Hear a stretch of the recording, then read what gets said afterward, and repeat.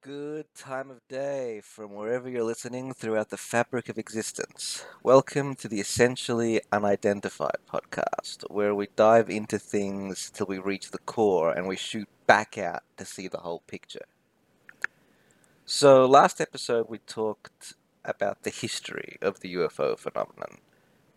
We touched upon the enigma that is Bob Lazar, and that lines us up with today's podcast, which is about reverse engineering. So, what is reverse engineering? Um, Essentially, it involves taking an object or a technology and trying to understand how that technology works. And more importantly, trying to recreate that function that object does with the materials you have available.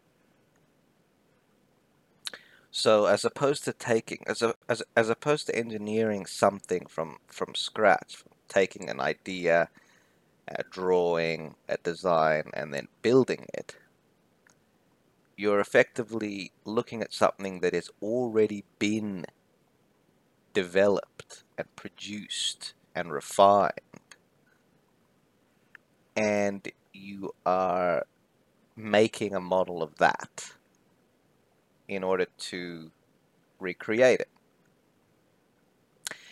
Now, the notion of reverse engineering a thing,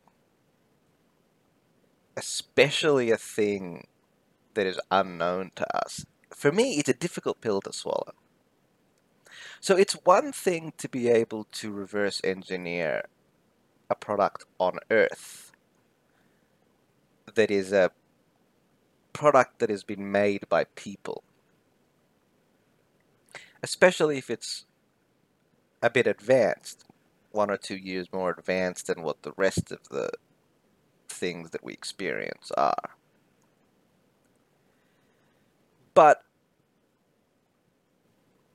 to actually say that we're able to reverse engineer an object that is not of this earth and that is potentially thousands or even millions of years more advanced than anything we have is a whole nother ballgame. So we've been reverse engineering things for a long time. Adversary country, technology, missiles, planes. But the thing is, there's a framework that we can build upon. Okay, everybody knows what bolts are, what screws are, fasteners, welding, the way an object is put together is understood among most people because we all interact with these objects and we've all been exposed to the way they work for the better half of 100 years. So take, for example, a barbecue lighter. If you look at one, you might look at it and you might think there might not be any screws attaching it. But we understand that it's made out of plastic and the plastic can be manufactured in a way that it has clips on the inside. And so when you push the outside of the lighter together, it all clips together to make one sort of object. It's not seamless because you can still see the seam, but you know and you understand that if you pull it hard enough, those clips will give way and it will open, and you'll be able to look at the individual parts and pieces. And especially if that lighter is easy enough to use, you can understand how it works and try and replicate it. But to do that with completely foreign material that was developed potentially in a completely separate evolutionary pathway from the beings to the tools they have, to the manufacturing mechanisms they have, to their biology, to the way they think. There is so much that goes into creating technology that it starts to become very difficult to look at things on the same level. So, as an example, here on Earth, in order to manufacture something, we have tools that go with it because we have a limited strength. Okay, we can't apply too much torque to something, so we create a wrench that can apply more torque to a bolt and remove it. But these creatures, they may be operating on a different biology to us. Maybe they're hundreds of times stronger than us. Maybe they can open and close things and meld material with their hands in a way that we can't. Or why are we even stopping to think that they could actually be using their minds to manipulate things? Maybe the biochemistry of their biology is fundamentally different. Maybe the way it interacts with technology is fundamentally different. So, for example, if we had a watchmaker knows that there are certain precision tools required to open a watch, to turn the back of it, to unscrew it, to gain access to it. Someone who's never seen a watch before may be very confused on how to open it. And so they may resort to breaking it, for example. But what if the materials the watch is made of are so strong that breaking it for us is impossible? The same thing could be said for an extraterrestrial craft. The planet that it was created on, it may have a larger sun. It may have two suns. It may be a binary star system. The planet could have formed over a much longer time frame than our planet. Our planet formed over 4.5 billion years. Maybe this planet formed over a longer period or a shorter period, and maybe underwent some miraculous different way of cooling or forming. And so elements on that planet may be very different to the elements that we have. The strength of them, the properties of them may be totally different. So when those objects, say a craft, is to be discovered by us, the very notion that we'd even know what we're looking at may not exist. Bubblazar goes in and claims that the craft looked like it was made out of a metallic material. But he didn't necessarily say it was metal, it was just that it felt like metal to him. It was cold to the touch, etc. He described that when he went in the craft, there was an ominous feeling. First of all, everything was much smaller, designed for a smaller being, which is fair enough. If you want to take the lore that these greys are smaller than us and 3 to 4 foot tall, fine. He describes the inside of the craft being all one consistency, one color, one contour, as if it was injection molded. Fine. But what if it was significantly different to anything? I mean, he describes three or so seats. The notion of sitting, that's something that we do as bipedal organisms. If an organism evolved on another planet with many more limbs, maybe they don't need to sit. Or maybe they've engineered their body in a way that makes their bones and muscles relax in different ways that mean that sitting is not necessary. Now, he stated that he and his partner were only privy to the power and propulsion system on this craft, that the body and other things were left to the metallurgy department. But it begs the question, if something is so different to what we're used to, how do our minds even fathom what we're looking at? We are able to dismantle something because we know some idea of how it's put together. But if these craft are as advanced as they may seem, maybe there's a whole nother level of nanotechnology, of molecular building, of integrating function with the very material, so that a cup, for example, for us, may just serve the purpose of a vessel. And it's shaped in a way that we can hold it and bring it up to our mouths and ingest a liquid. But what if they ingest things through their skin? What if they don't have orifices? What if they don't have a mouth? They don't need a cup. What if the cup itself was built on a molecular level? We have the notion of holding a cup up to a stream of water that's holding water and we pour it in. But what if they've engineered a way to extract water from the air directly through some kind of osmotic process? And what if the cup just fills up automatically?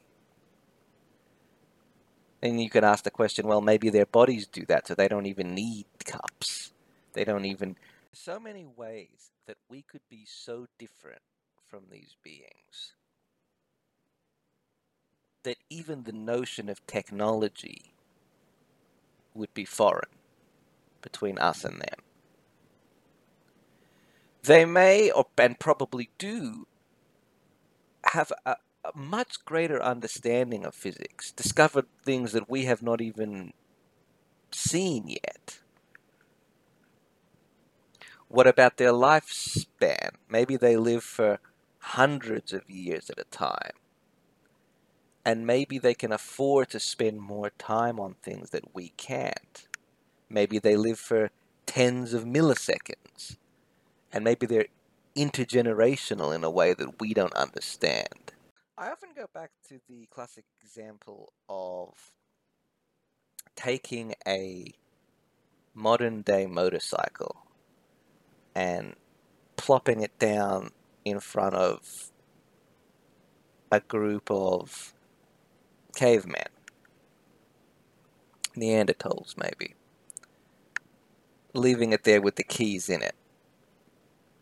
Maybe after days, months, they may just by accident figure out how to start it. And maybe after months or years, they may figure out how to put it into gear.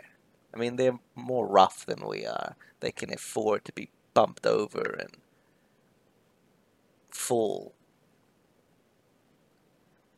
But given enough time, maybe they might just be able to ride it, and maybe become quite proficient in riding it. But once the fuel for that bike is used up, that's it. It becomes a relic. Because the very notion of even producing fuel is so far advanced from these people that they have no grasp of it. Or if something breaks on it, a handlebar, a puncture in the tire. Every component of this vehicle has an industry surrounding it. The same goes for a smartphone. If it was left somewhere thousands of years ago, it may just resemble a beautiful rock to someone or to something. So the notion that technology can be so different from what we're used to that we don't even recognize it as technology. And that brings up another very interesting point. The synergy between technology and biology. You see, we as humans have developed technology separately. to our biology. It's only very recently have we understood more about medicine and how to work with it. We've now just started developing prosthetics that can actually be somewhat seamless.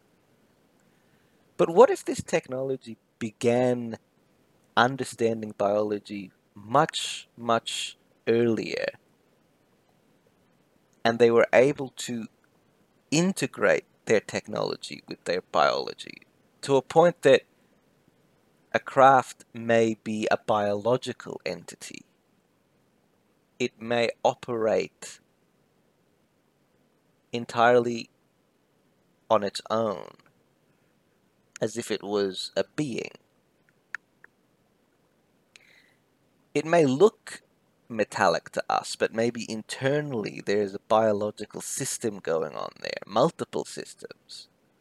What if they're so far different from ours that we don't even recognize it as biology? Or if we do, how would we start to understand it? So, in his book, Bob Lazar talks about the craft propulsion system and what him and his colleague tried to do to understand it. And to be honest, it didn't go into too much technical detail. That may have been because he didn't want the book to be overly technical, or because he wasn't allowed for some reason to divulge this information, or it could have been that the information just simply isn't accurate. But regardless, he does go in his book and in other documentation about, he goes in and to describe that the craft that he calls the sport model operates on an anti-gravity engine. And it's actually a byproduct. The anti-gravity is a byproduct of a nuclear, or not nuclear, it's, well, it is nuclear, but he describes it as an antimatter reactor. So this element 115 that he claims is the fuel source, or the energy source, is run through a reactor, and it essentially produces energy from the decay of this element, or the breakdown of this element. And as a byproduct, gravity is given off, and this gravity wave is channeled through various waveguides, and it goes through gravity amplifiers and gravity emitters to create the propulsion for the craft.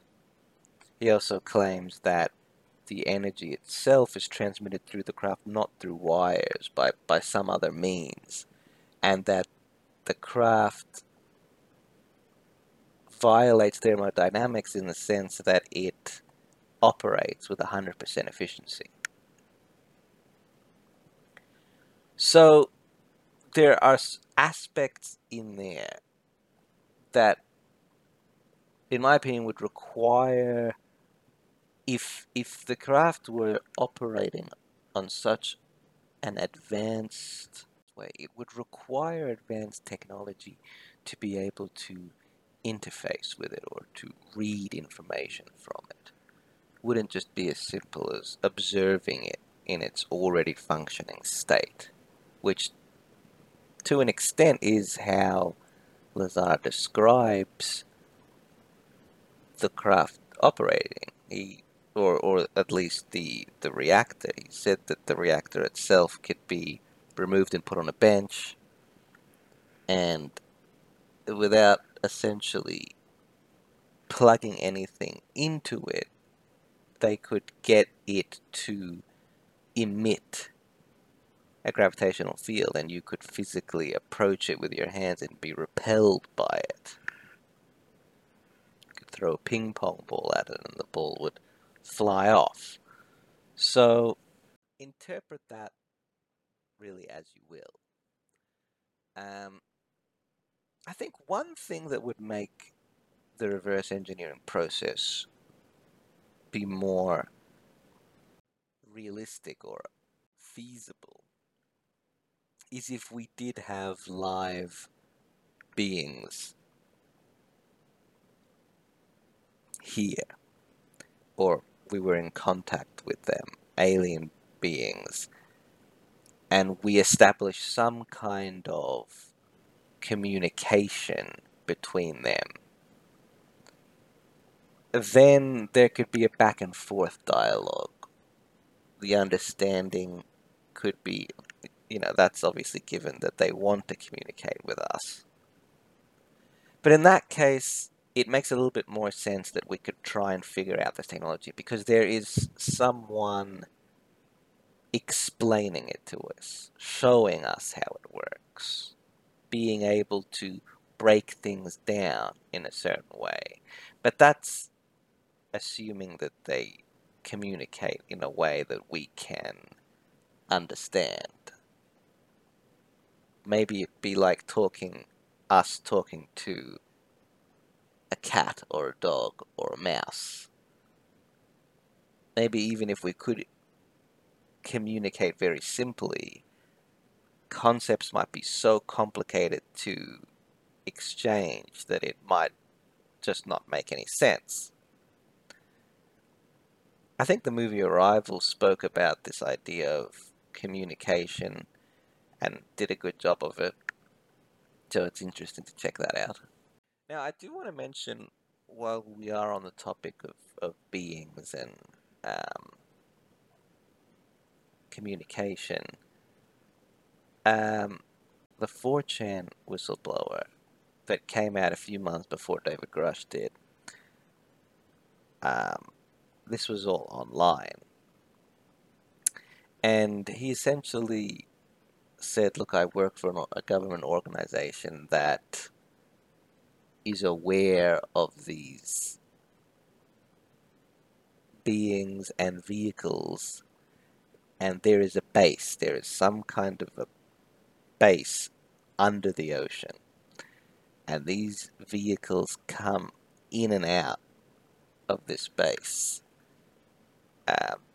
They live there or they're docked there, and they do reconnaissance, they fly in and out, get information. And it was kind of an Ask Me Anything kind of format. People would comment, and then he would answer questions. And, it could just be most likely just a fanciful work of fiction, but it is interesting, a few things that he said. Namely, that the craft were made to order. They were specifically designed and produced for certain tasks. So they would create them. The task might be to go and get some information, so the craft may only need to be small and carry certain things. And then the craft would be built around whatever it is the task is needing. And they would send them out, then they would come back and they would destroy the craft. And if they need another one, they would create it again. And they were doing this quite often, and they didn't, if the craft did crash for whatever reason, they wouldn't go and retrieve it. They would just say, well, that's a loss, and that's it. So it did go into a bit of details, but there were a lot of things that were questionable, and he said that he's dying of cancer, and so he's coming out and saying these things, and then it was back and forth for a little while, and then the last post, I think, was that he got a visit from someone, and essentially he can't come out anymore and talk about this stuff. But whether or not that's believable or not, the idea that potentially they could be species native to here, or not. They could be from another planet, but they're residing here or have been residing here for a while. That's another take on it, because then potentially the materials they use are from here. There isn't some exotic material, and maybe it's just technology that's sufficiently advanced, and we can. And if they are dropping lots of craft here and there, and they're breaking apart, and then teams are rushed out to collect them, maybe over long enough periods, while also seeing them in operation and collecting debris, we can slowly build up a model for how they work. I still think it would be very difficult without first-hand interaction with things that are building it or know how it works. I think it would be very difficult to actually reverse engineer the technology, even if it's the simplest part, like a bolt that they use or a kind of fastening mechanism that we don't have or understand. I mean, the very notion of nuts and bolts and screws were developed over a period of time. They evolved, and we're able to figure out that a hole with a screw going in with an amount of torque can fasten two things together. Maybe they don't use anything like that. Maybe materials that they put together just come together as if they were welded with very strong strength between them. You know, it's just a whole Pandora's box. The concept of electricity. I mean, I find it interesting that there's a lot of talk about high voltage discharge and electricity. We use electricity. Maybe they don't.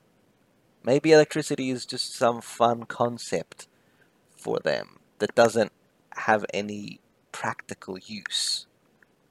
Right. So it's always interesting to see when you talk about some of this reverse engineering and recovery and things, they speak about technology that they use that's similar to ours, or that we may have stole from them. But it could just be completely separate and not in any way overlapping with our stuff. That would be more plausible, I would think. Lazar also talked about compartmentalization and how he was part of a very small team, and that team wasn't able to interact with other teams like the metallurgy teams or anything else. And I think that, although may make sense for keeping things secretive, it doesn't make sense for science and understanding. You need as many people, different teams interacting with each other to be able to share information and learn from what other people are doing. So that compartmentalized mentality doesn't lend to discovery. Now, I'm not trying to say that we're not able to we wouldn't be able to reverse engineer alien technology. I mean, maybe it is somewhat similar to our technology. Maybe there are no new physics concepts to understand. And maybe by looking at it for long enough and studying it and putting it away for a couple of years when we reach a roadblock and then bringing it back out and re-examining it, maybe we can make some breakthroughs. I'm not saying it's impossible. I'm just saying that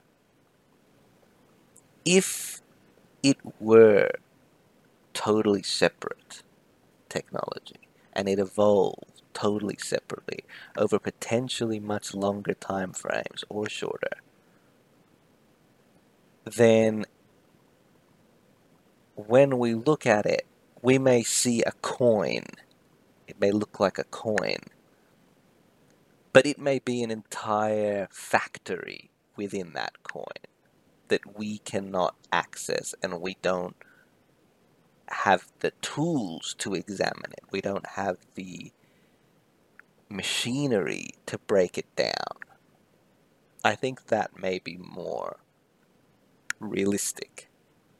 And so it would stay as an artifact until there is some Rosetta Stone that helps decipher what it is we're looking at, what it is we're interacting with. Or this technology may be given to us on purpose, drip fed in small, simple increments, so that we can understand it. Maybe.